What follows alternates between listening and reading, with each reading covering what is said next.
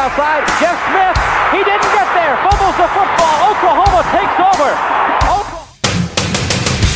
And what's up, everybody? Welcome to the Inside OU podcast, live as a podcast can be live from Vanessa House, our favorite brewery, downtown Oklahoma City, 10th and Broadway, where Keegan is enjoying. Is it a destination wedding by the looks of that lime? It is. I figured with the warm weather as of late, not today. Kind of feels nice out today. It's dreary. I think it's one of those weird days, like post rain in the spring when it's cloudy because it just all evaporates. I love getting it. all nerdy. But anyways, regardless, I think it's great outside. Like this is a lot better than going from 60 to 30. Like Yep. This was 80 to 55, 50 maybe. Like that's pretty nice. It's perfect, and it's perfect for any type of beer, whether it's a stout, a cerveza, a lager, which, by the way, Vanessa has a brand new lager called the LAN Party, L-A-N Party, and I had it a few days ago, Keegan, and surprisingly, I don't even think I've had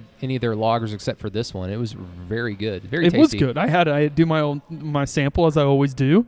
No, I enjoyed it. I think that it's like a little more strong hoppier than the 89 lager, right? Like I think you get that sense. It's a little more, I don't know, not as much of a light beer, I guess, so to say. But Yeah. I think it's good. I enjoyed it. I typically get the 89, but at the end of the day, I've got the cerveza. No, I mean that's just, we've talked about this, right? Like that's just Mexican for beer. So why do we? I don't know. Anyways, Because it has a lime in it. Anyways, regardless, it's great. I love it. I also love my.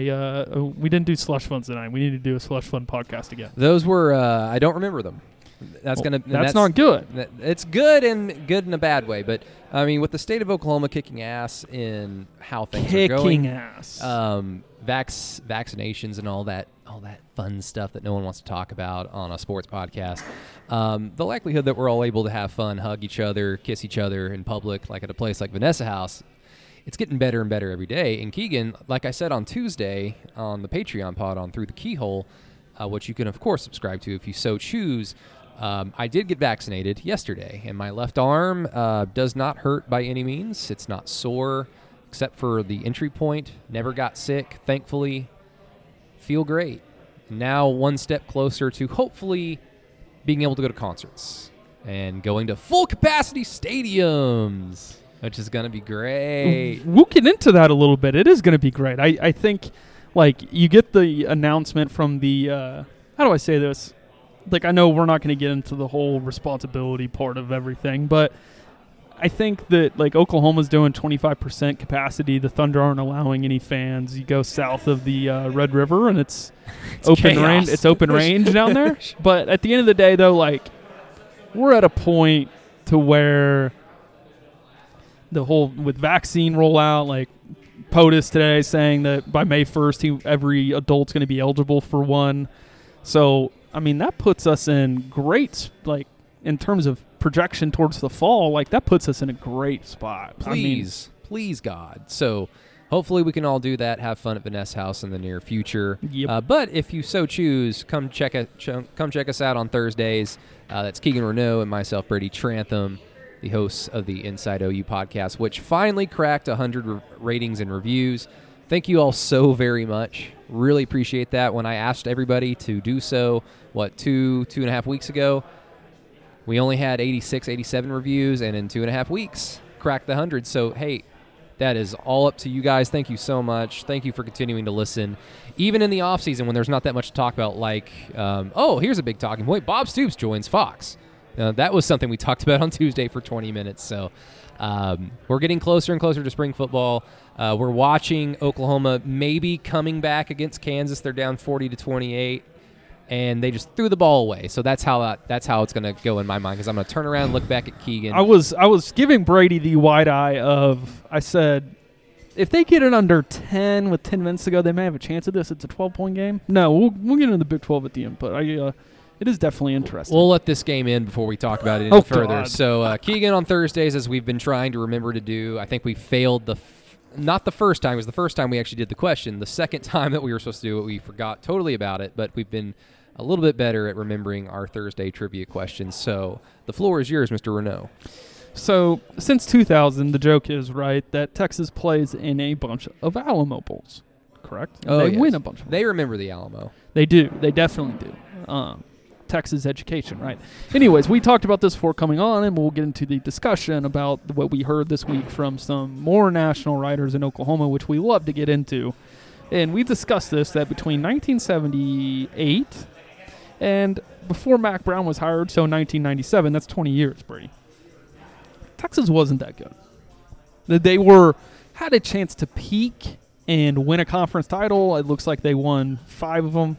You know, or 4 of them during this, 5 of them during this time. But looking at their win-loss records in that time, it really just reminds me of a football version of the Lon Kruger team, where every 2 or 3 years they're average, and then they get a bunch of seniors on that 3rd or 4th year, and they win like a handful of games, and then they go right back down to square one the next 2 to 3 years. It's just a whole bunch of that. They're never terrible, but they're woefully average, and they have like, a nice little Cotton Bowl back in those years, and they go back down to square one.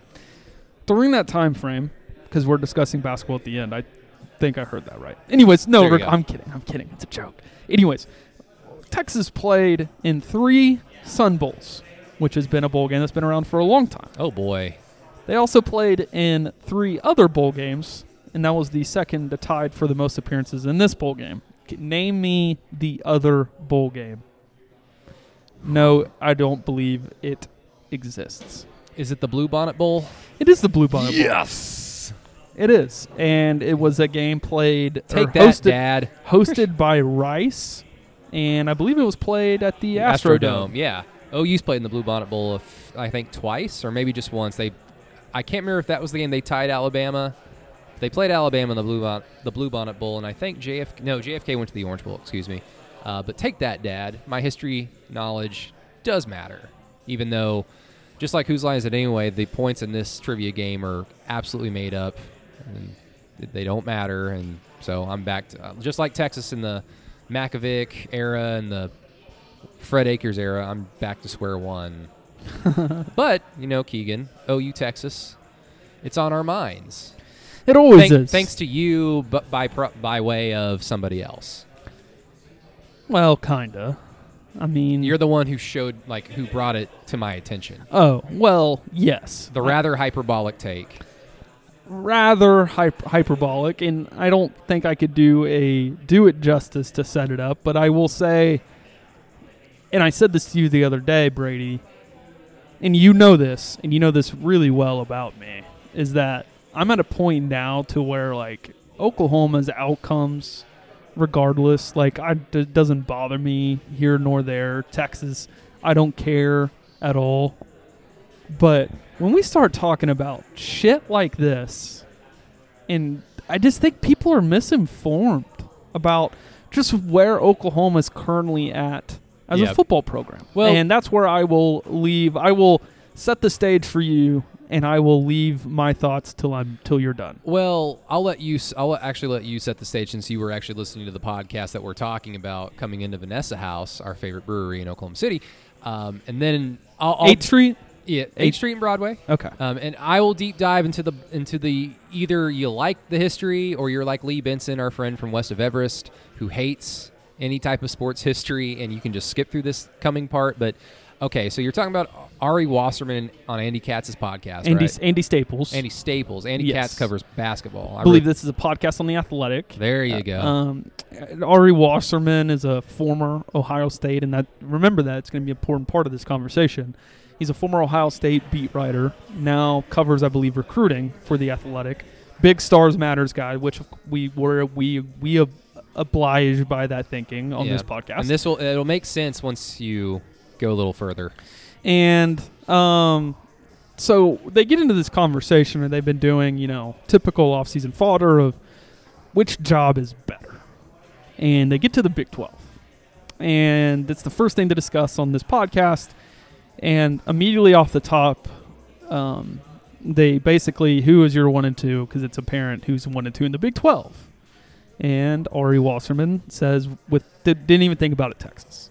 Now, is he talking about going into the 21 season or for best job for the next 5 years? Okay.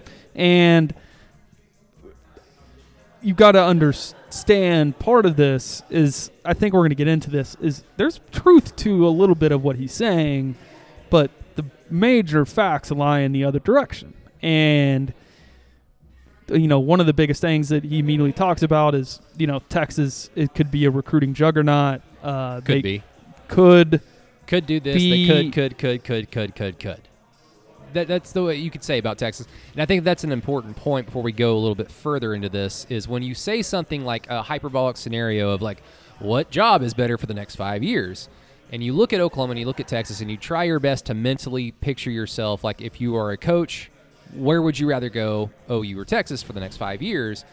It's hard to really take yourself away, even though you're trying to, away from what is going on right now. So Oklahoma is way closer to its ceiling as it stands than Texas is. Texas can't even sniff their ceiling right now, whereas Oklahoma can see it in sight. We've talked about for the last 4 months about how 2021 is going to be the year that OU should probably play in a national championship and pretty much win it with the talent they have, the experience they have coming back, Alex Grinch in this defense, all those things. So having said that, OU being closer to their ceiling makes them less fun, because Texas being further away from their ceiling makes it all the more enjoyable to go like, oh, this could happen or this could happen. So it goes back to the could stuff. So there's less could with OU and way more could with Texas.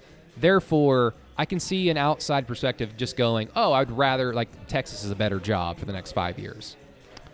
Also stated that they could be a program that could dethrone Alabama someday. Okay. They could. There's that magic word again. Biggest landing point too is, Oklahoma's they do not have elite defensive line talent. Texas is a more physical football program. They lay out the picture, not Andy. Andy's safe from this conversation. Kinda. The thing that Ari lays out is what the conversation is right now, right? To what we're all seeing, that Texas has.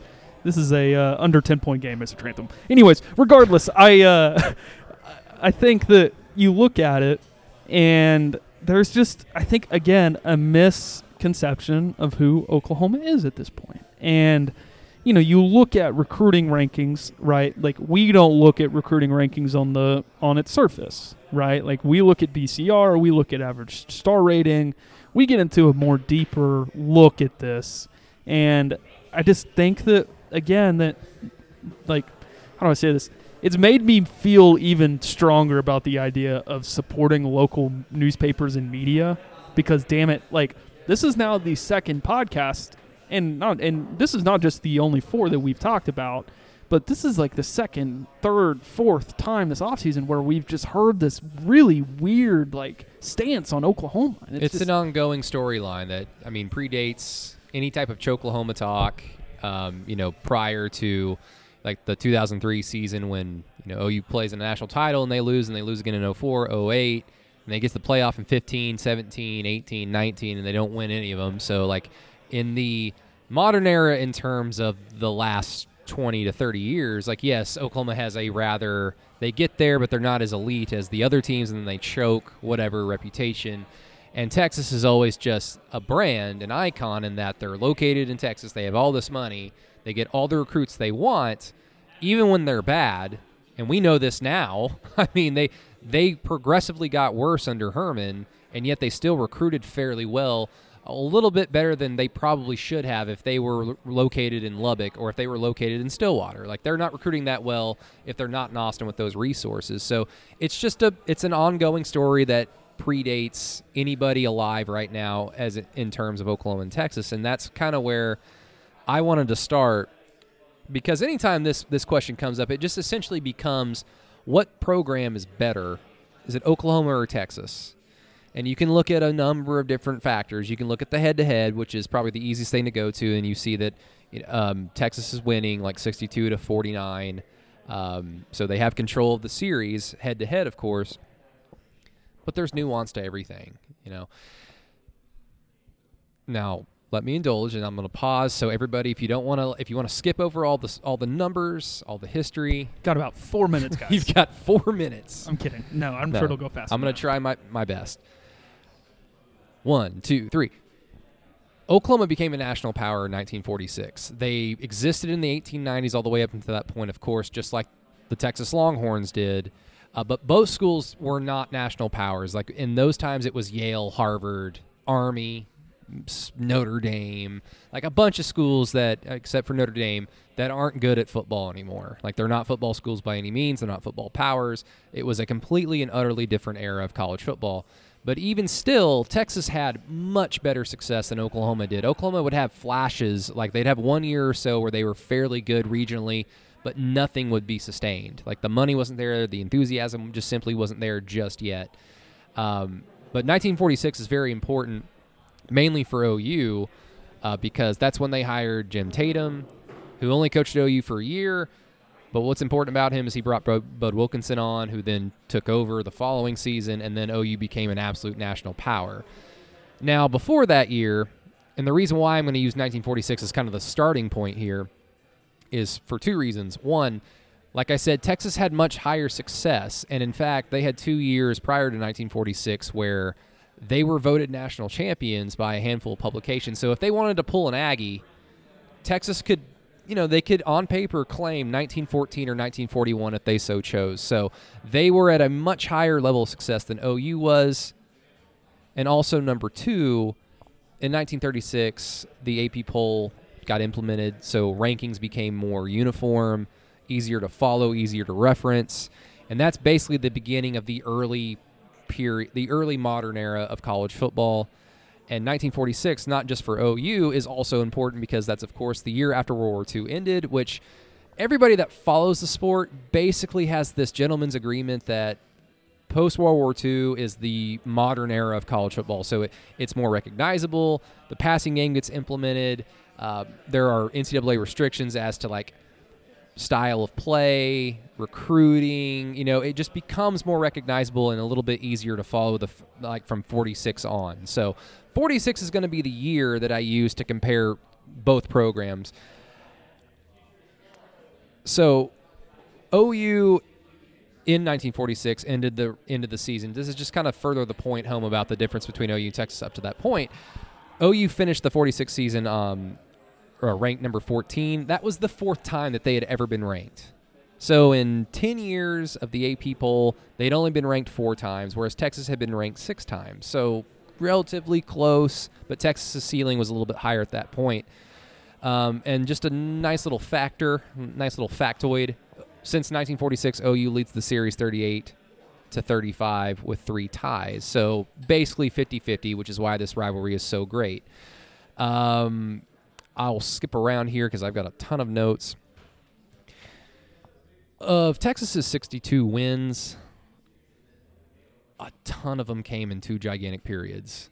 So from 1922 to 1947, Texas went 17-3-1, and that includes an 8-1 stretch prior to the AP poll. So before the Stone Age of college football, they gobbled up 8 wins, and then from 58 to 70, they went 12-1, and that was, of course, during the Darrell Royal era at the tail end of the Bud Wilkinson era. So that's why I think 46 is it's a very good time to start, because that's when OU started putting themselves on the national map. Texas was coming down from the Dana Bible era, and they were in that little lull before Darrell Royal became a thing at Texas. So it's a good place to start. Now, oh boy, this is where you get into wins and losses. In 20-year increments from 46 on, so let's go from 46 to 60, and then 61 to 80, 81 to 2000, 2001 to 2020 being last year. OU has 80 more wins than Texas. They have about 40 less losses than Texas.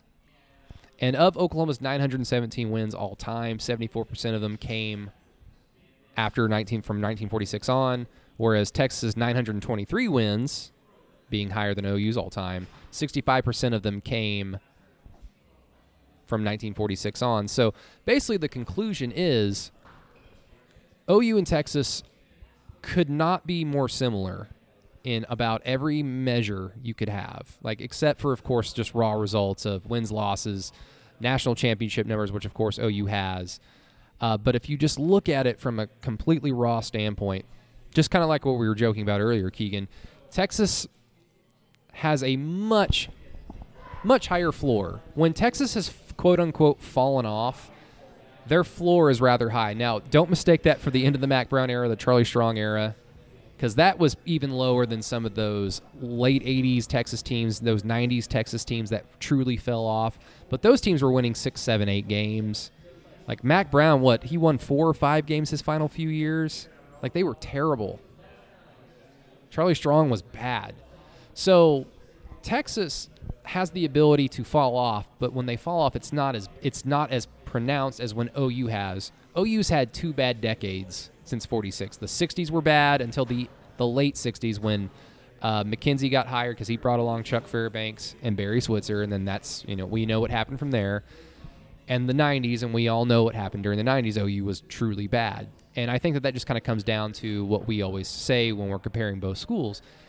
Texas is able to avoid a terrible long stretch of awful football because they have the resources and because they can just lazily recruit awesome talent in their backyard because they are Texas. Whereas when OU loses enthusiasm in the program because, let's say, like when Barry Switzer resigned, he resigned under some shame, brought some probation to the program, therefore enthusiasm and money, resources go out of the program.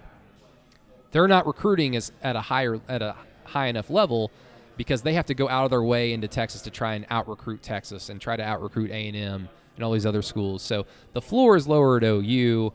The floor is a little bit higher at Texas, just a smidge. But at the same time, I feel like you could probably say that the ceiling is higher at OU than it is at Texas just because the success has been sustained in different eras at OU a lot longer, under different head coaches, different styles, and with great talent and with talent that is dwarfed by other elite schools' talent. Like that 2000 team was, it's often documented probably the least talented BCS or modern national champion, right? In terms of recruiting rankings. So OU can win in a variety of ways, whereas Texas has won because they either have the best talent in the country throughout the 60s or they have Vince Young. And it really comes down to those things. So their history is done. Welcome back to the show. Okay, so I think whenever you look at this, right, and you look at this conversation about which job is better, and I want to get into the whole Big 12 and down our list what it would be just off the fly at the end. So I want to lay this out. And people are like, Keegan, you've been saying this for months now. Since Sarkisian got hired, you've only been saying that they haven't gone 3-0 since 2012. Texas hasn't gone 3-0 in a season since 2012. That's a fact. Can't argue that. Texas, in 2012, Brady, I want you to know. I want you to guess. They started 4-0. Guess who their 4 wins were against? Oh, God, you're going to have to remind me. They beat Wyoming. They beat New Mexico. They went on the road and beat Ole Miss 66-31. And they went on the road and beat Oklahoma State. That's the last time they went 3-0 to start a season. It's not like they have played just juggernauts of schedules either. Oh, okay. So we're talking for the next 5 years, right? So Texas hasn't started 3-0 in a season. Guess who Texas starts with next season, Brady? Just take a wild guess. Arkansas? No, starts with. Sorry, guess who's on their schedule next season? Louisiana. Louisiana Monroe. Louisiana Monroe. Not 2021, 22. Oh, 22? I have not the faintest clue. Oh, they play Alabama. Oh, yeah. Oh, yeah. Okay, so okay. So they haven't started 3-0 since the season since 2012. Guess who they played? Wait a sec. Guess who they play in 23? They're not. It's not a return trip. They go to Alabama in 23. Okay. So it's Alabama and Austin, right? In 22? Alabama and Austin next year. Okay, so it's nice to see that Alabama's deciding to play a true home and home. That's great. Yes. Okay, so what's funny, the best part about this is, guess who they start a series with in 24? Michigan. Okay. 25-26, they go at Ohio State at home. Texas isn't starting 3-0 in a season for the next, maybe if they don't do it this year, Brady, when are they going to do it? When are, like that's fine. And then, so you get into the conversation of which job is better. Okay. Yeah. So, one, Oklahoma's more stable. Andy Staples, that's his biggest first point, is that Joe Castiglione is the athletic director. That's the most important part of all of this. And that's the other important thing, real quick. I'm sorry. No, you're that's good. the other important thing to say is, like, you can do what I do and just go through the entire history, but at the same time, none of that history matters because you have the characters and the actors in place right now. So Joe Castiglione, like you said, very, very, very successful and very, very consistent. So what happened in the 60s and the 90s has nothing to do with OU right now. Yep. Whereas Texas they're at a crossroads. Like, this better work, or they're going to continue to be in this twilight flux that they've enjoyed the last decade. So, and then the other part, the biggest part here, right, is recruiting and resources. And clearly Texas will always have an advantage there. One, as everybody knows, they're located in the great country of Texas. Texas kids are born there to play at Texas. And at the end of the day, like, Texas is always, like, you say that their ceiling is or their floor is higher, right, over time. Well, Oklahoma hasn't won less than 8 games since 98. And they've had, 05, 09, 2014, and that's it. Texas has won under 8 games 2, 3, 4, 5. And I know technically 6 times since 2010. I know technically this is why I was so upset the West Virginia game got canceled last year. So I know technically OU won 9 games last season, but it was a double-digit win season. Oh, yeah. You view it that way. It wasn't on paper, but you view it that way. Oh, yeah, no, and I completely agree. So, like I said, you start diving into this topic in this conversation, right? Okay, so Texas has a better recruiting advantage. They have better resources. They probably live in a city that's better to recruit to. But here's the thing, though. Here's on the flip side of Texas does have all those things. What makes Oklahoma good is that Oklahoma hasn't had those advantages, right? And they continue to put up the success. Yeah. So Ari Wasserman goes, Oklahoma has not landed a such and such recruiting class, consistently in a level. Okay, Oklahoma didn't land a top 10 class last year, but 11 of the 16 guys they signed, blue chips. Yep. That's important. Like we're sitting here, off-season fodder, right? And I touched on it in my post, and like Clayton Smith, Billy Bowman, just go down the list. Mario Williams, Caleb Williams, Kelvin Gilliam, Damon Harmon. You go through all these guys, right? Okay, back 5 years ago, those guys are 3 stars, and you're going, okay, like, we're not sure they're going to develop here. Okay, well, guess what now? Now they're getting guys that are elite talent and they can develop, and Oklahoma's doing that at a much higher level than Texas. And I think the other part of this, too, is, like, you want to talk about the difference between OU and Texas. Like, go look at NFL draft picks over the last – you want to talk about development and, like, which job is better? Isn't Texas DBU, though? Texas has a fair right to it for, like, a good 15 years, but now they don't. Caden Stearns allegedly ran a 4.4 today. Whenever someone says that on Twitter, all I think of is that screenshot of CeeDee Lamb surrounded by 5 Texas defensive backs, knowing how that play ended. It is beautiful.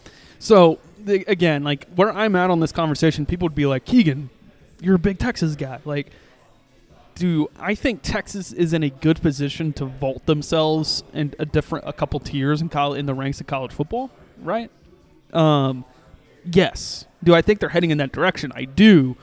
But I'm not going to sit here for the next 5 years. Like, it's not even a conversation. Like, not even close. Like, look at the recruiting pipelines that Oklahoma's built up. That's another part of this that people aren't discussing, is that, yes, does Oklahoma have to dip into the state of Texas quite a bit? Yes.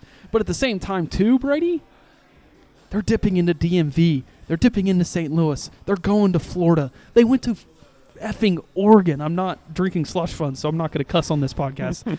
They went to Oregon to go get a guy. They got recruiting ground at Bishop Gorman and in Las Vegas and in California. Like, don't get me wrong, but when's the last time, Brady? I can't even think of this. When is the last time a guy that wasn't from the state of Texas that's gone down there that you've been like, okay, well, Casey Thompson? By John Robinson. By John Robinson? Outside of him. Ricky Williams? yeah, like there's just not a lot of guys. So Oklahoma has a more national footprint at this point as well over the next 5 years. It's important to note like two things, like one background and one what you're just saying. I'll start with yours. For the off chance that Texas fans listen to this podcast and they've gone this far, apologies that I'm kind of a wise ass, but again, I'm just an OU fanboy, so whatever. But what you're talking about, like OU has a more national pull in terms of the recruiting, whereas Texas doesn't. Well, there's a reason for that. OU has to. Texas doesn't have to. They don't have to go far to get awesome 5-star blue chip talent. They don't have to. And in fact, if they did consistently, they'd be doing themselves a disservice. The problem with them, especially since 2000, has just been development, which is why like when people like Wasserman say these things, I'm like, I get it. I get the allure of that 5th star, and I get the allure of looking at recruiting classes and equating that with success. But Alabama isn't winning national championships simply because they're getting 5 stars. They're getting 5 stars and developing them. How often have we seen schools, programs, coaches, Mac Brown? Like his whole thing was Mr. February. He would get awesome classes and routinely do nothing with them. They would never get better during their careers at Texas. And if a lot of them went to the NFL, they went on the pure just their talent alone. So to me, like, development's a big part of it. So that's that one thing. And then going back to what we were talking about with the whole history thing, OU becomes good in 1946. Well, I mean, they cheated. They cheated. They paid a lot of players. So, like, I get it, Texas fans and anybody else that doesn't root for OU that listens to this podcast. Like, I acknowledge. Is that any different than what's going on right now? No. Well, I'm not as well versed in Texas history or whatever. I mean, we've had to kind of dive deep into Texas history the last few weeks for very different reasons, but I'll acknowledge my bias there. That OU does have a well-documented history of paying players, and you know what? Play the game. I wish they played the game now. Oh, what? What's going on? Huh? Yeah, well, Texas really is. Anyways, people need jobs on staff. No, I think it's funny, but I just want to wrap it up with this. You have to, whenever I talked about Ohio State, so like Texas and Ohio State people are kind of similar, right? Like, very similar. Very, in terms of like, man, if we don't land these recruits, we're not going to be any good. Like, there's no ifs, ands, or buts about it. You have to recruit well. You have to perform well. So you have to understand, like, that's some of the bias that's out there is that, like, if you're not in the top 5 or top 10 recruiting rankings every year, like, you're trash. It's not very good. Well, Clemson only landed like 14 commitments like 3 years ago, but 9 of them were top 100 players. Okay, you're doing okay. Like, yeah. You're going to be just fine. OU has less margin for error when it comes to recruiting. Like, sure. They have to identify not just talent that they know is good now, but like a Danny Stutzman. Like, Alex Grinch looks at him and says, I've got a feeling about him because of X, Y, and Z, so let's go after him. Even though, like, recruiting-wise, it's not going to really move the needle, you just kind of lean on your coaching, like the trust that you have in the coaching staff to make that happen. Whereas it's not going to, like, if Danny Stutzman becomes like a Butkus Award winner, it's going to be great for OU. But when we look back on recruiting rankings, it's just going to be like, oh, who cares? Because he wasn't a 5-star coming out. He wasn't a Butkus candidate coming out of high school, if that makes sense. Yeah. Whereas Texas guys, they're candidates for every award just because of their ranking. And it's not surprising if they're good, but to OU fans, it is rather surprising because, again, there is a history of a lack of development down there. So I wanted to finish it up with this. Oklahoma is in a position right now where over the next 5 years, they are guaranteed, not guaranteed, but it looks likely over the next 5 years they're going to have NFL quarterback play. You go Rattler, Williams, and then Nelson for the next 5 years. Texas doesn't even have that. Texas doesn't have an offensive line. Texas consistently doesn't have good enough wide receivers. They don't have power, Keegan. That's the other thing too. Okay, so on a couple things, the full physical talent, like watch the OU Texas game the last 2 years. So that's getting that point out of there on the whole Oklahoma. Texas has a more physical football program than Oklahoma right now. I think that's.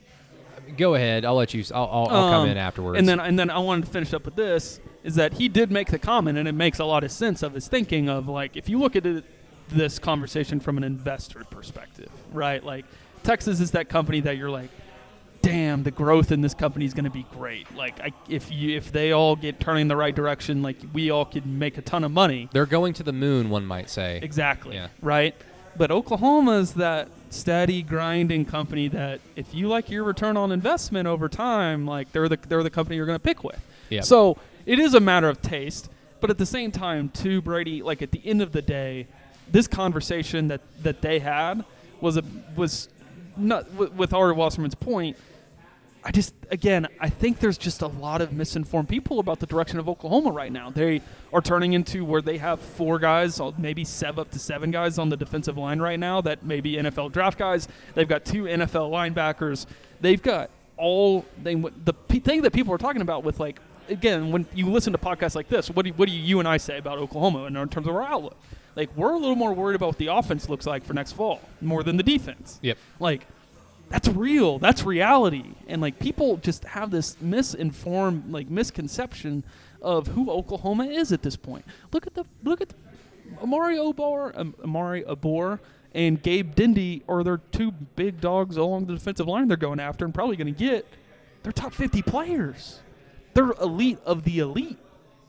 Like, I just don't. I think there's just a lot of misinformed people about who Oklahoma is at this point. Yeah, I mean, the whole Texas being the more physical program between the two, I think that is a recent, this past decade byproduct of when OU has gone into the Cotton Bowl.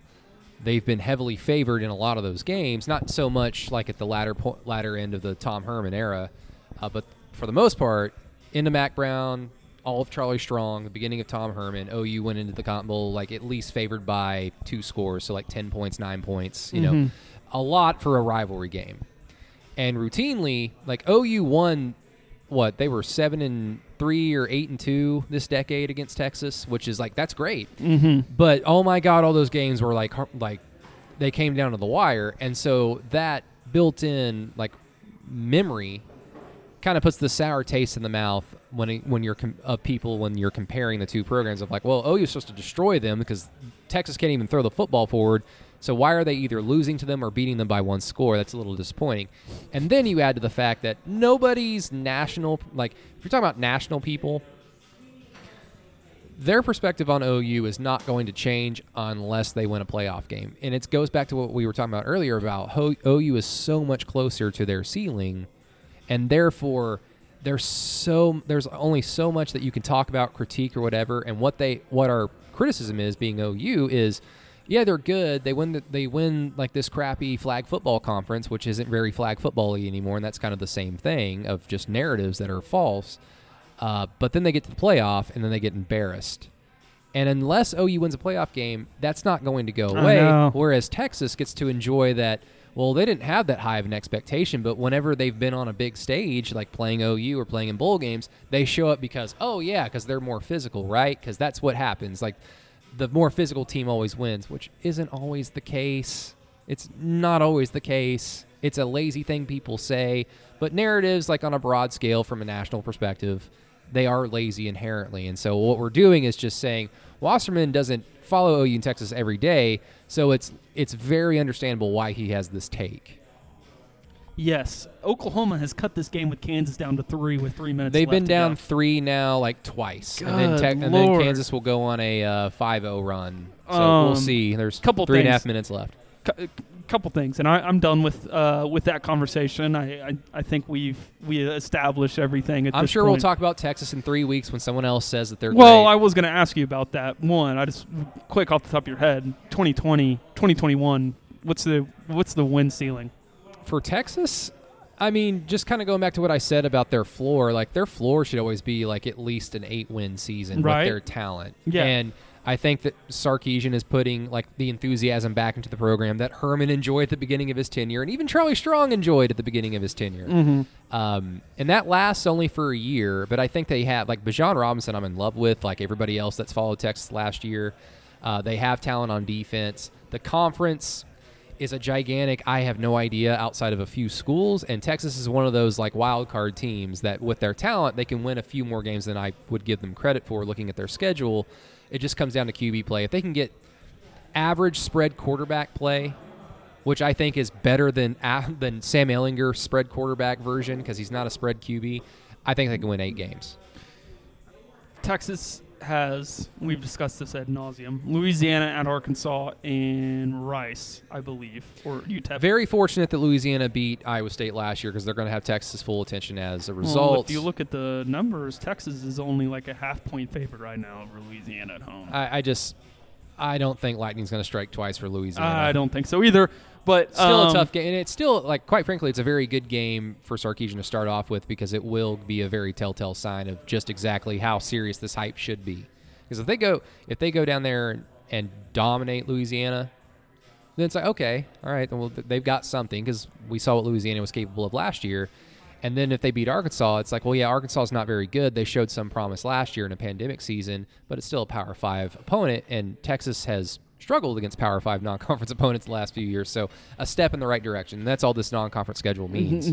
They get TCU on the road, and we'll get into OU. We'll get into a little bit of that here in a second. And then the second thing I was going to mention is Perion Winfrey just made a new profile picture. Can't look. Guess what it is? This is pretty good. Is it an NFL logo? No, it is a former OU football player. Is it Tommy Harris? No. Gerald McCoy? No. Jordan Phillips? No. Leroy Selman? It's an old picture of Calvin Thibodeau. Oh, wow. Is that not funny? Okay. Oh, that's hilarious. And somehow Calvin Thibodeau is not one of the highest paid coaches on the staff. Remember, we were just like, what the hell? Joe John Finley's a higher. Oh, we haven't discussed this on the public pod. Should we? I don't think we should. I think we should keep that on the. But I mean, the fact is, I mean, everyone knows it. Like Calvin Thibodeau is not. He's one of the lower paid coaches on staff, and I mean the consistency in not only recruiting but developing is certainly there. I also feel bad for DeMarco. He's only getting paid like $285,000. Anyways, I did want to tell. I guess he's hurting right now. He's waiting for that stimulus check to hit over the weekend, isn't he? Yeah, he is. It's perfect time to go into what we were going to talk about next, Brady, and let you go throughout the rest of this podcast because I was a let's just say dumbass on Tuesday. Anyways, regardless, your favorite guy, favorite human, signs a deal contract. Yeah. Oh yeah, everybody's excited. He never left. He never leaves. That's true. He hasn't left. You're right. Even the King went through like a few years of just kind of laying low before he took the Dallas Cowboys job in the mid-90s. Oh, that's a great topic because Bob Stoops is now an analyst at Fox, and after a year, if Mike McCarthy sucks, he's going to be fired by the Cowboys. I'm already going there. See now, if Eddie listens to this, that was clickbait. I don't see Bob taking a job like that again. And the reason why is just look at the jobs he's taken since. He's taken jobs that have very little pressure to them, but they're still in the sphere that he wants to work in. So like Bob, I'm sure feels and is definitely young enough to still coach if he so chose so. He's one of the best coaches all around right now. Like he's one of the best football minds, like no doubt. Like that is not a question to me, but he took the XFL job because he has the itch to coach still. He has the itch to be out there with 50 to 60 to 70 guys, help them develop, help them on their way to becoming better football players, better people, all those things, the relationships that you build. He had that itch, so he went and did it, but he did it in the XFL where there is no pressure at all to win. You lose all your games, who cares? It's just fun. You're just coaching. It's just fun. You win all your games, cool. Like you're Bob Stoops. Of course, you should have won them all. But it's the XFL. This isn't the NFL where people lose their jobs and then lose their lives and everything is just terrible. Everyone craps on you all over the place. Anyways, regardless, Bob Stoops was hired as an analyst by Fox Sports. We haven't even said that yet. Well, no, you did. You did. It was like one of the first things you said. Yeah. Then he takes this job. Yeah. Which is just, we'll get to if I think Bob's going to be good at this or not. And this, of course, just an opinion, but this is another low-stress job. It's just you're going on TV and you're hanging out with Matt Leinart, Reggie Bush, Brady Quinn, and whoever the dude is who hosts, and you're just talking football. Like you break it down, like you bring some insight to the table, like coach speak or whatever, coach knowledge. But at the end of the day, you're just sitting there talking with like some contemporaries about the game of football, and you're covering players and coaches that you are very familiar with, have relationships with, and you have a lot of great insight towards. So it can be a job where you can put a lot of pressure on yourself and succeed, or you don't have to put any pressure on yourself and you still can succeed. So basically that's just two jobs where the pressure is just not there. So color me shocked if Bob ever took like the Notre Dame job or the Iowa job if that opened up because it's his alma mater, or an NFL job, because the pressure at those three entities would just be so damn high. If you're at Iowa, well, you're Bob Stoops. You should be beating Michigan and Ohio State. Well, guess what? I don't know if he would be with the talent that Iowa consistently brings in, so the pressure would mount. Notre Dame, it's that times a zillion. NFL, it's that times a zillion plus one. So I don't foresee Bob doing that. Like, I get that it's always going to be a name until he's in his, 70s. Like, hey, this job opened up. What about Bob? I don't think so. I think he's enjoying retirement, but he doesn't want to be fully old man. I'm not doing anything but stay home, retired, if that makes sense. So I love it. I think it's from this perspective, Brady, and I know you went through all this, but I love it from the aspect of we've never been able to see Bob pull the curtain behind and hear what he really thinks about football. And I think that could be a healthy thing for him, because I think he does hold a lot of this back. Like, you talk about establishing the run or establishing the pass or how you play defense or havoc rate or negative plays or this and that or whatever. Are they really not going to foul? Wow, that's really bad. Anyways, that's just in-game coaching. Yeah. Anyways, Bob. Let's waste 18 seconds before you foul. That's a great idea. They are in a situation at Fox now to where that position is going to be highly sought after, right? I mean, Urban Meyer just got a $10 million deal or $12 million because of it. So he didn't get a job because he was an analyst at Fox. He got a job because he was Urban Meyer and still relatively young. But was that job an interview? I mean, that often that gets brought up. Like, if you're a coach and you've left a job and you're still highly sought after, but then you go into like the public sphere of analyst on air, on broadcast or whatever, that it helps your chances of getting another job. Urban Meyer would have got hired even without the Fox thing, but there's no doubt that being in that position, you're still constantly surrounded by people in the know, in the business, and it's all about who you know. It's all about marketing, and so it might have helped, but I think Urban Meyer still would have, if he wanted to coach again, would have gotten a job if he wasn't there. Hell, if he wasn't at Fox, he might be the current head coach at Texas, because there wouldn't have been all that public pressure on him to either acknowledge or ignore that his former assistant coach was about to get fired and that he could have very well taken the job. If he was just by himself, it could have been easier for him to potentially ease into that position as UT's head coach. So it helped him, maybe, probably just didn't do anything.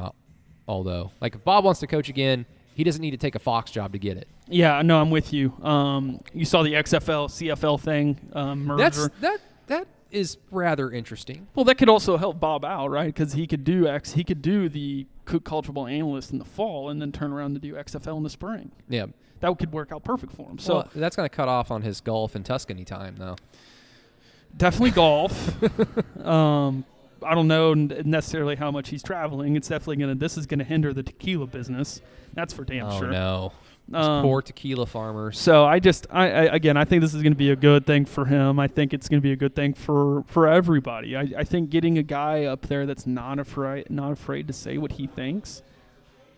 Getting a guy that's going to be up there not afraid to say what he thinks is a good thing, and it's a good I mean, whenever the whole college football commissioner thing was being thrown around, right? Like, everybody nationally, locally, everybody was like, man, Bob would be great in that role. So he's going to be good. I think he'll be good in this role. I think it'll take him some time. We talked about this on Tuesday, right? Where there's going to be like some weird moments, like if they get done with a segment and like Bob's supposed to sign him off or something, Brady, and like Matt Liner gets done talking and it's like, yeah,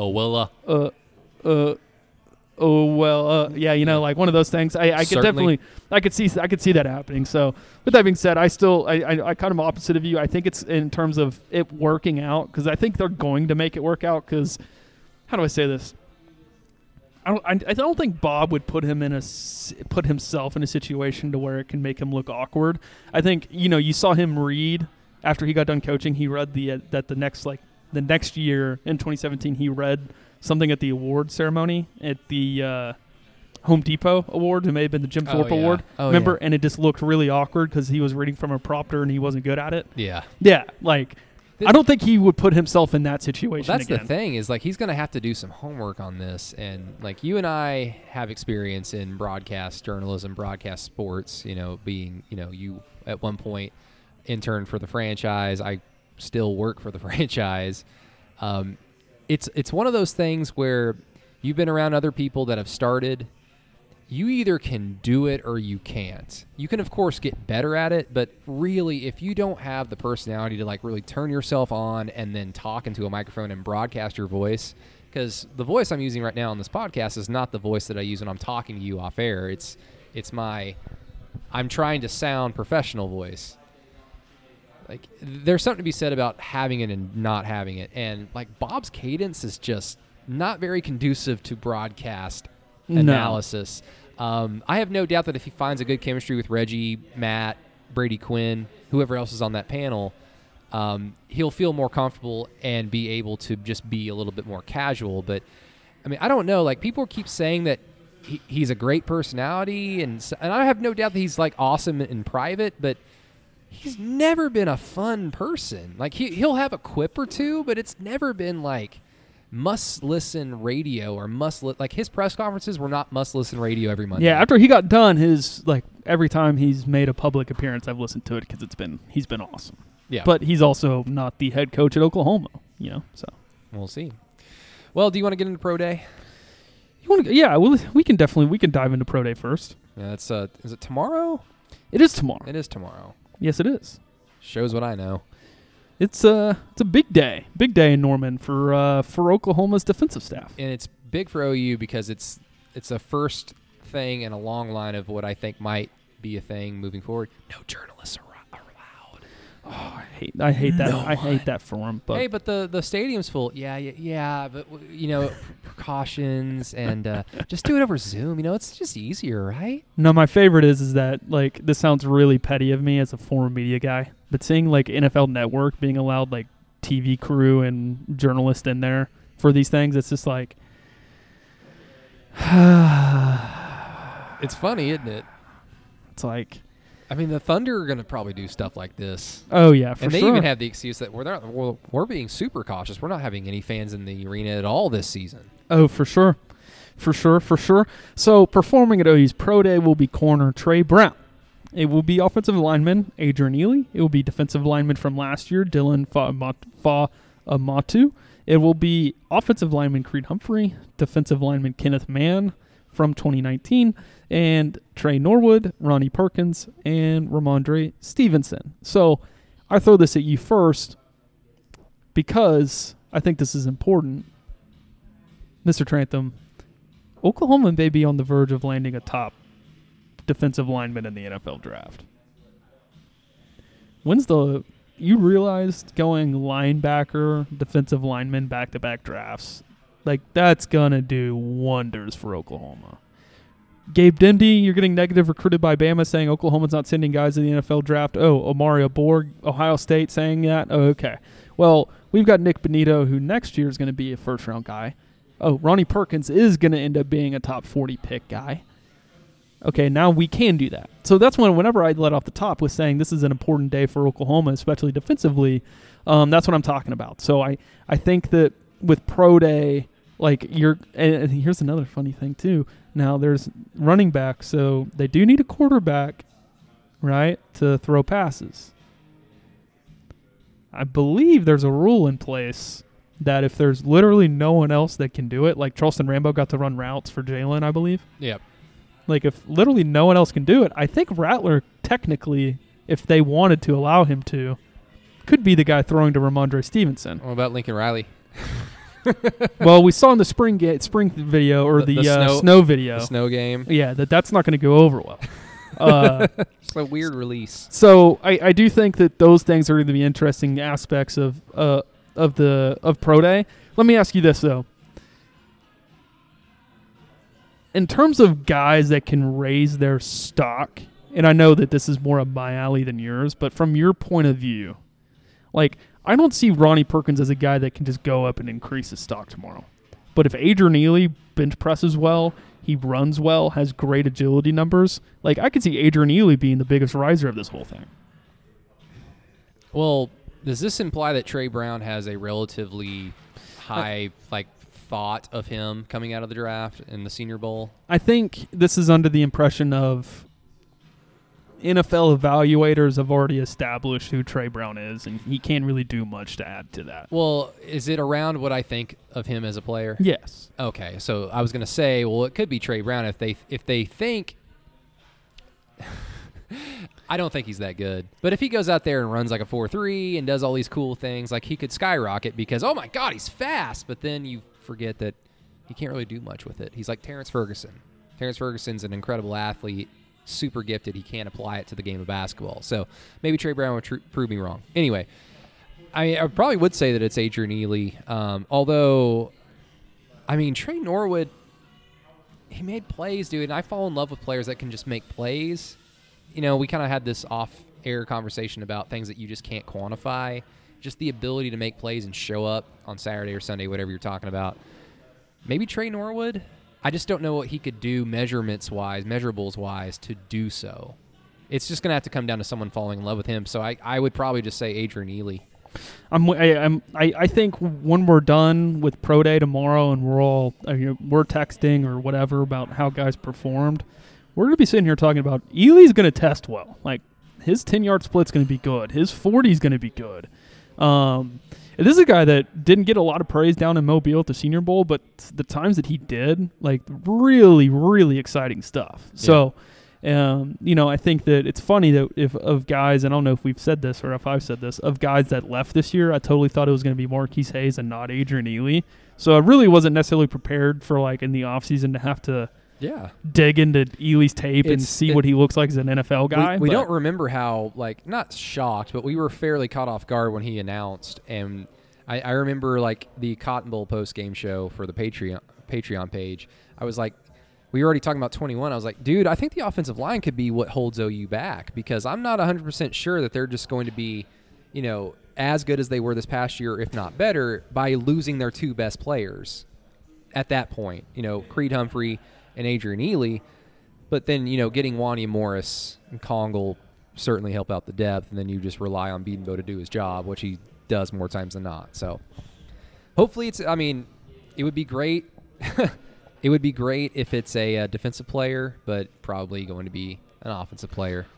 Let me get into some numbers here. I'm not up to speed. I don't have them in front of me. I'm going to say Trey Brown runs a 4.35 40. People are saying he may run the low 4.3s. I'm going to say mid. I'm going to say 4.4.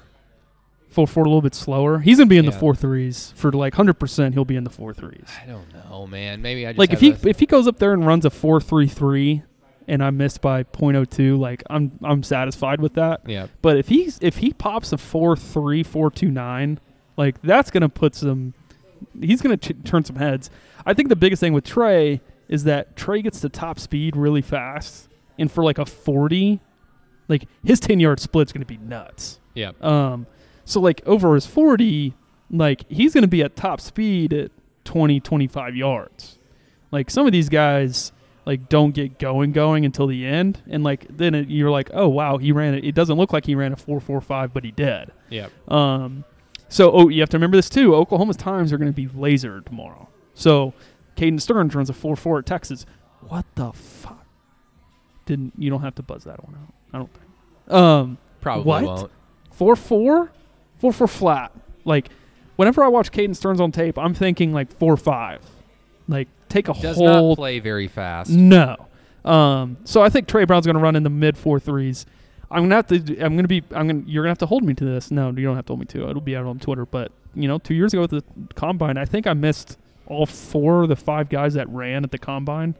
I think I missed by like a combined 0.03. Like not 0.3, but like 300. So what did you predict Landry Jones to run? Wasn't around at that time. Wasn't in the game. Wasn't in the game. So let's go through this. Adrian Ealy, I would imagine runs like a 5.1. Like he'll be pretty athletic. You'll be. I think people will be pleasantly surprised at how athletic Adrian Ealy is tomorrow. The one I will nail for Creed Humphrey, I bet he does over 25 bench press. Oh yeah, 225. He's doing that charity thing, right? You don't do that unless you have the full confidence that I can at least get X. And then I'm going to say this too. I think Creed's going to do well in the short game agility stuff. Like, I don't know if his 10-yard split will be great, but like the 3-cone, he should have a pretty good 3-cone. And then the I know it by pro agility, but it's like an L drill is what you think of it when you're doing like drills for it. It's you go down, come back, go around the cone. It kind of shows how you can bend as well. God, the Vanessa House did before the pandemic. They would do a combine, and so like we do a 40-yard dash. We did the L, like whatever that drill is called, and I remember doing it the year before the pandemic was on, because the combine fell right around March, April last year, and of course they weren't able to do it. Hopefully they'd be able to do it this year, but I don't know. I'm saying these wrong. Like a 10-yard. I'm thinking of a 20-yard shuttle. 20-yard shuttle? Okay. Yeah, whenever we're talking like... I know what you're talking about. Yeah, 3-cone drill is what I'm talking about, where they're bending, where they have to go around cones. 20-yard shuttle is down to one side, down to the other side, back to the middle, 5-5-10. So, no, regardless, I think that Creed will do well in the shuttle as well as the 3-cone drill, and I think he'll test well there. Next in line will be Trey Norwood. I think this is where he's going to get hurt. I don't think his 10-yard split's going to be great. I don't think that he's going to run a good 40 either. Which is weird because, I mean, I guess he did get hurt. Yeah. But 2 years ago, he was like one of the fastest players on the team alongside Trey Brown. Mm-hmm. So, I think, you ready? 4.52? Like, if he runs a sub 4.5, like, Trey Norwood's getting drafted. You know what I'm saying? Like, I think his game I think people would be surprised if he runs under a 4.5. That's where I would have him at. So, with that being said, I don't expect his Trey Norwood may have a good vertical. Like, it wouldn't surprise me at all if he had a good vertical. He's not going to bench press well. I don't think he's going to do like a shuttle well. I don't think he's going to do a 3-cone drill well. Again, he's one of those guys like with Parnell, right? We're all like, man, turn on the tape. Well, if you watch the back half of the season, Trey Norwood could play nickel or he could play free safety at the next level. Yep. But then you see his numbers and you're like, are you sure? Like, yeah. Again, it's going to have to come down to someone falling in love with him probably in free agency, like right after the draft ends. I think that's where I've got him pegged as an undrafted guy. So next up is Ronnie. This is where it gets a little interesting. So he's going to his arm length, right? He's going to have, like, if I threw numbers out at people right now, they'd have to go look him up. So I'm going to try to do my best to avoid that. But his arms are going to be really long. Like, compared to the average. People are going to be kind of pleasantly surprised by that, Sam Presti would fall in love with him. Correct. There you go. Yes. He's gonna have a great 10-yard split. I mean, really exceptional 10-yard split. He should do the shuttle well. The one I talked to you about this before I came on, I don't know if he'll do the 3-cone drill well, because I don't think, like, when I think of Ronnie Perkins, I don't think a guy that's just bending on the edge. Right? Can you opt out of certain drills? You can. Okay. Yeah, but without having the combine and teams being able to work you out, that's true. Puts you in a tough spot. So he will probably I would be shocked if people sit out of stuff tomorrow, right? Like that would surprise me. My 40 for Ronnie, you're going to be surprised by this. You said 4.7. I think he can get lower than that. I think like a 4.66 is in store. I mean, you have to remember, he showed it in Lubbock, man. Right, and I was the only one that said Kenneth would run a sub 4.5. What did he end up running? I think he ran like a 4.46, 4.48, like somewhere in that range. That makes sense. I mean, his sideline to sideline speed is just incredible. Yeah. Stupid. So Ronnie's going to have great arm. He's going to have people are going to be talking about his wingspan. People are going to be talking about his explosiveness, 10-yard split, shuttle. And I think people are going to be pleasantly surprised by his speed as well. Where I'm interested is where Ronnie's going to weigh in at. Because he plays at 255, 260. He's got to get up to I think, like, his most natural position is a strong side defensive end. Like, he's not a guy that I see dropping into coverage in the NFL a lot. Yeah. So if he gets up to 275, 280, like if Ronnie weighs in tomorrow at 6'2.5", 6'3", 270, 275 pounds, I'm feeling pretty good Ronnie's going to end up being a first-rounder late in the draft. I mean, Ronnie's a gamer as well to go along with his physical freakness. I mean, I just don't know how much higher he can jump. Like, maybe someone falls in love with him, like, early in the draft, but, I mean, I've still thought, like, maybe into second round at best. Mm-hmm. Definitely a third-round pick. And this is somebody, like in Ronnie Perkins, that I feel like, well, whoever drafts him, like, he's going to be maybe not a day one starter, but at some point start his rookie year and then basically just play for the rest of his career, however long it is. I said after the season, right, that Ronnie Perkins is going to either leave early this year and be a mid-second round to third round guy and play in the NFL for 10 years, Yeah. or he was going to come back and be a first round guy and play in the NFL for 10 years. I'm with you. He's going to play in the NFL for a long, long time. There's a lot of appetite for people like him as a person, as well as the football player Right. that comes with it. Cleveland struck out on J.J. Watt. Why don't they just go get Ronnie Perkins? Yeah, I'm interested. It's going to be interesting. I will go through like draft slots here later. I'm sure around draft, getting ramped up to draft time. But let's finish up the last guy here, Ramondre Stevenson. I'm just going to be interested to see if he drops weight so he can run faster. But then it's like, well, that might take away from why somebody falls in love with you in this draft, because you have enough speed playing at the weight that you played at in college, because that weight gives you that power and that ability to break tackles, that ability to be a workhorse running back. And if you slim down just to simply run like a 4.5 instead of a 4.6, you might do yourself a disservice while still putting up a better like measurable, if that makes sense. So I'd be interested to see what he weighs in at tomorrow. Guess what number I've heard for 40 thrown at me? Not a 4.4. Well, when I say 4.4, like in the 4.4s, yes. Like Really? I've heard that if he shows up tomorrow and runs like a 4.48, like don't be surprised. Is he one of those guys that is just fast at the point of attack, but then like when he gets in the open field, like he's not a long strider? His 10-yard split's gonna suck. Okay. You know what I'm saying? Like Yep. he's a guy that once he gets going, like he gets going. I'm gonna have Ramondre at a 4.54. Yeah. I think that's fair. Like Well, because the good thing for him is like look at Seth McGowan this year. When he gets in the open field, they can get caught. But the thing Ramondre has is he's very nimble, so he can turn like that first big run he popped off against Oklahoma State, where he makes like 3 or 4 moves in the open field that turned a probable 30 to 40-yard run into a 50 or 60-yard run, because he can make moves at his size. So he's got that going for him, and that's just something that you can't necessarily show in drills. so, his 3-cone drill will be good. His shuttle, I think, will disappoint just a little bit. His stop and go, his suddenness, I don't think in terms of his burst out of a second cut's very good. I think he's going to run the 4.5s. Here's the thing, Brady. This is what worries me, is that he is going to have to work out. Like, I worry like him dropping passes in that setting, right? If He had how many opportunities to catch a ball in his time at OU? Not a lot. Like under 20, under 15. Well, Lincoln had the confidence. He made a big catch against Oklahoma State, right? 2019, Yeah, Bedlam. They lined him up outside. wide. Yeah. I mean, what we're thinking of when you say, like, he's got some questionable hands is that ball that, was it Oklahoma State or Baylor that popped off his hands in the red zone? Was it Baylor? Baylor, because I think I tweeted Ramondre Stevenson's hands should at least keep him in Norman for another year. I remember that tweet, yes. But it's that one example. Maybe he had another drop at some other point, like stuff like that. I'm just like, it's just bad bounce. And he really wasn't ready. And how many times did we criticize Spencer Rattler for not trusting the middle of the field that much? And when he would drill the hell out of it. Mm-hmm. There's something to be said about touch. Yes, for sure. So, no, that's all I have on the OU Pro Day. You want to get into the Schofield article, or do you want to read it and let's talk about it next Thursday? Actually, let's save that for either Tuesday or Thursday. Let's end with the home field advantage, because we didn't even, we mentioned it on Through the Keyhole on Tuesday for our patrons. We just basically mentioned full capacity at this point, but we didn't actually get, I guess, if we have a take on it.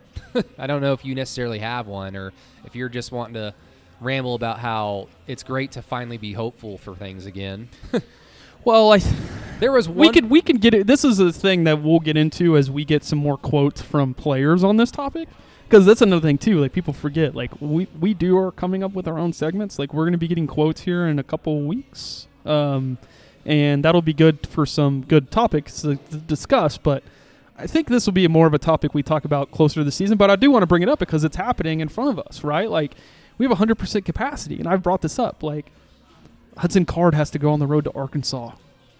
My God, the Arkansas fans are going to take that game so personal. Well, that's an old rivalry. It's an old Yeah, Southwest for Conference sure. rivalry. And they've played, not consistently, but they've played a handful of times since Texas left the Southwest Conference and Arkansas went to the SEC. They've played like 3 or 4 times, I think, which is more than OU's played Arkansas.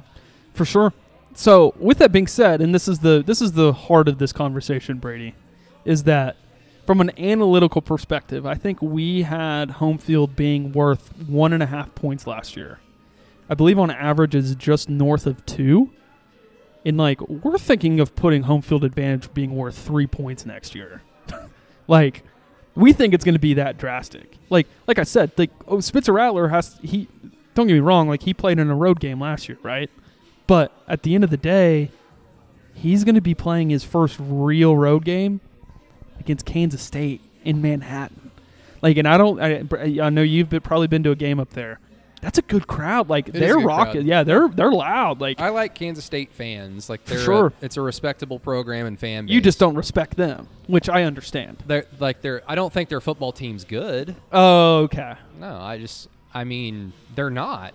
No, we don't need to get into that. I'm just messing with you, We Brady. got all summer. I'm just messing with you. So the point of this conversation is Texas has to go on the road to Arkansas. You've got a new quarterback in Hudson Card.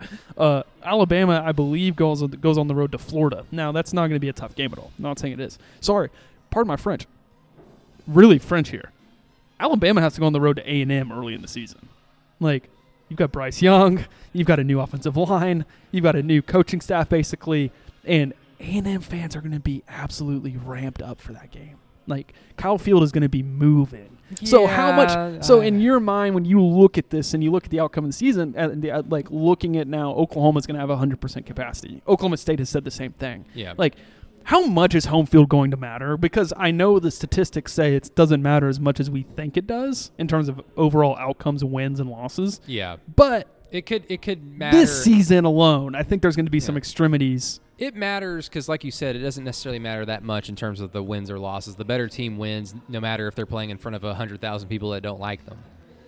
But what it does do is maybe that game is a lot closer, and then at the end of the year when you're splitting hairs between different teams, like, well, all these close wins are, this one close loss, well, this other team doesn't have those close wins. They've got blowout wins because they just happen to not play against in hostile environments. Maybe just the way the ball bounced for them, fortunately. So it plays in that way. I mean, I just have the old school thought, I guess, that if you're good, it doesn't matter. If you are truly national title contending, like if we're talking about OU, they should be able to go into Manhattan and dominate them. They should be able to go in the Cotton Bowl and dominate Texas. Right, but that, like, even in that conversation, right? Like, don't get me wrong, but the moment kind of got too big for Rattler, and there was hardly any fans last year in the Cotton Bowl. Now, the same conversation is going to be said for Hudson Card, right? I mean, Hudson Card's playing in his first OU Texas game as well. The moment got big for him until he was reinserted into the game, and then he was a completely different quarterback, and that was the important part is how that game ended. We've, as people that are knowing followers of this podcast and our Patreon, you know that he really actually didn't play that much better in the second half.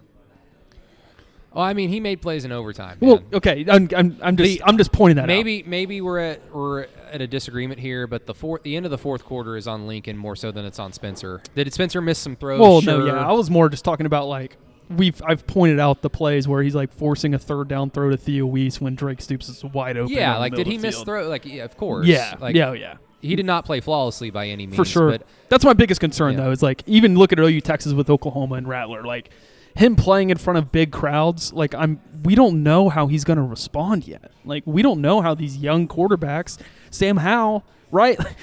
I mean, he played in 2019, but this is a full year removed from this stuff. Like home crowds matter, like to a certain extent to opposing players.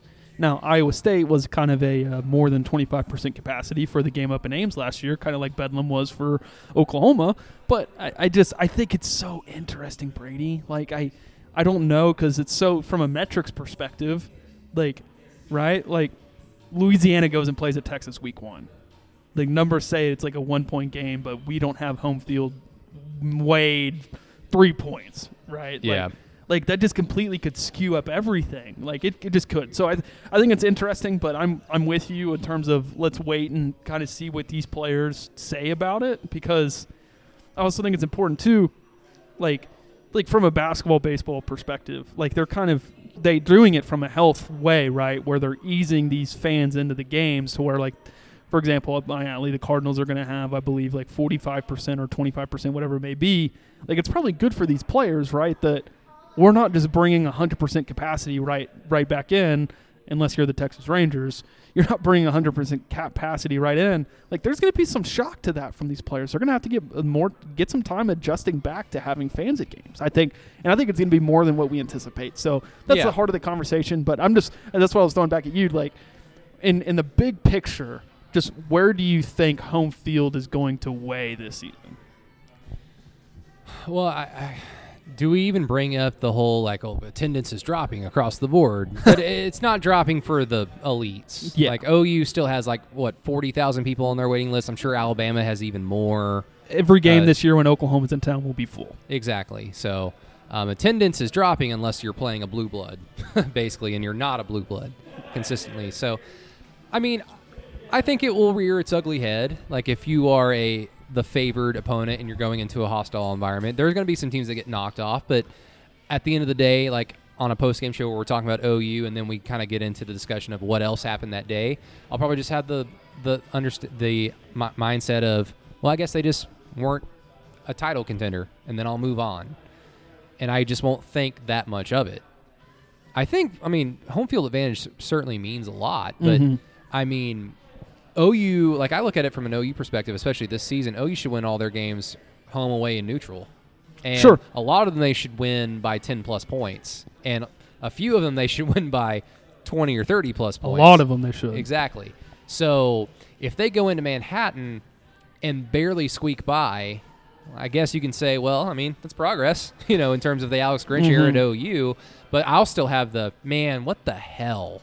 Like, that's not a very good. And Fort Worth isn't going to be an easy place for Texas, and Texas goes on the road before playing. It's been tricky for Texas than it has been OU when they're going to Fort Worth. Have you been to Fort Worth for a game? Yes. Oh, I love it. I think it's great. I like Fort Worth. Like, the Big Fort 12's got sneaky good venues. Well, the Big 12 has, like, football is ingrained in the Big 12's culture, whereas, like, the Pac-12 it isn't. The ACC, unless you're in the south part of the ACC, it isn't.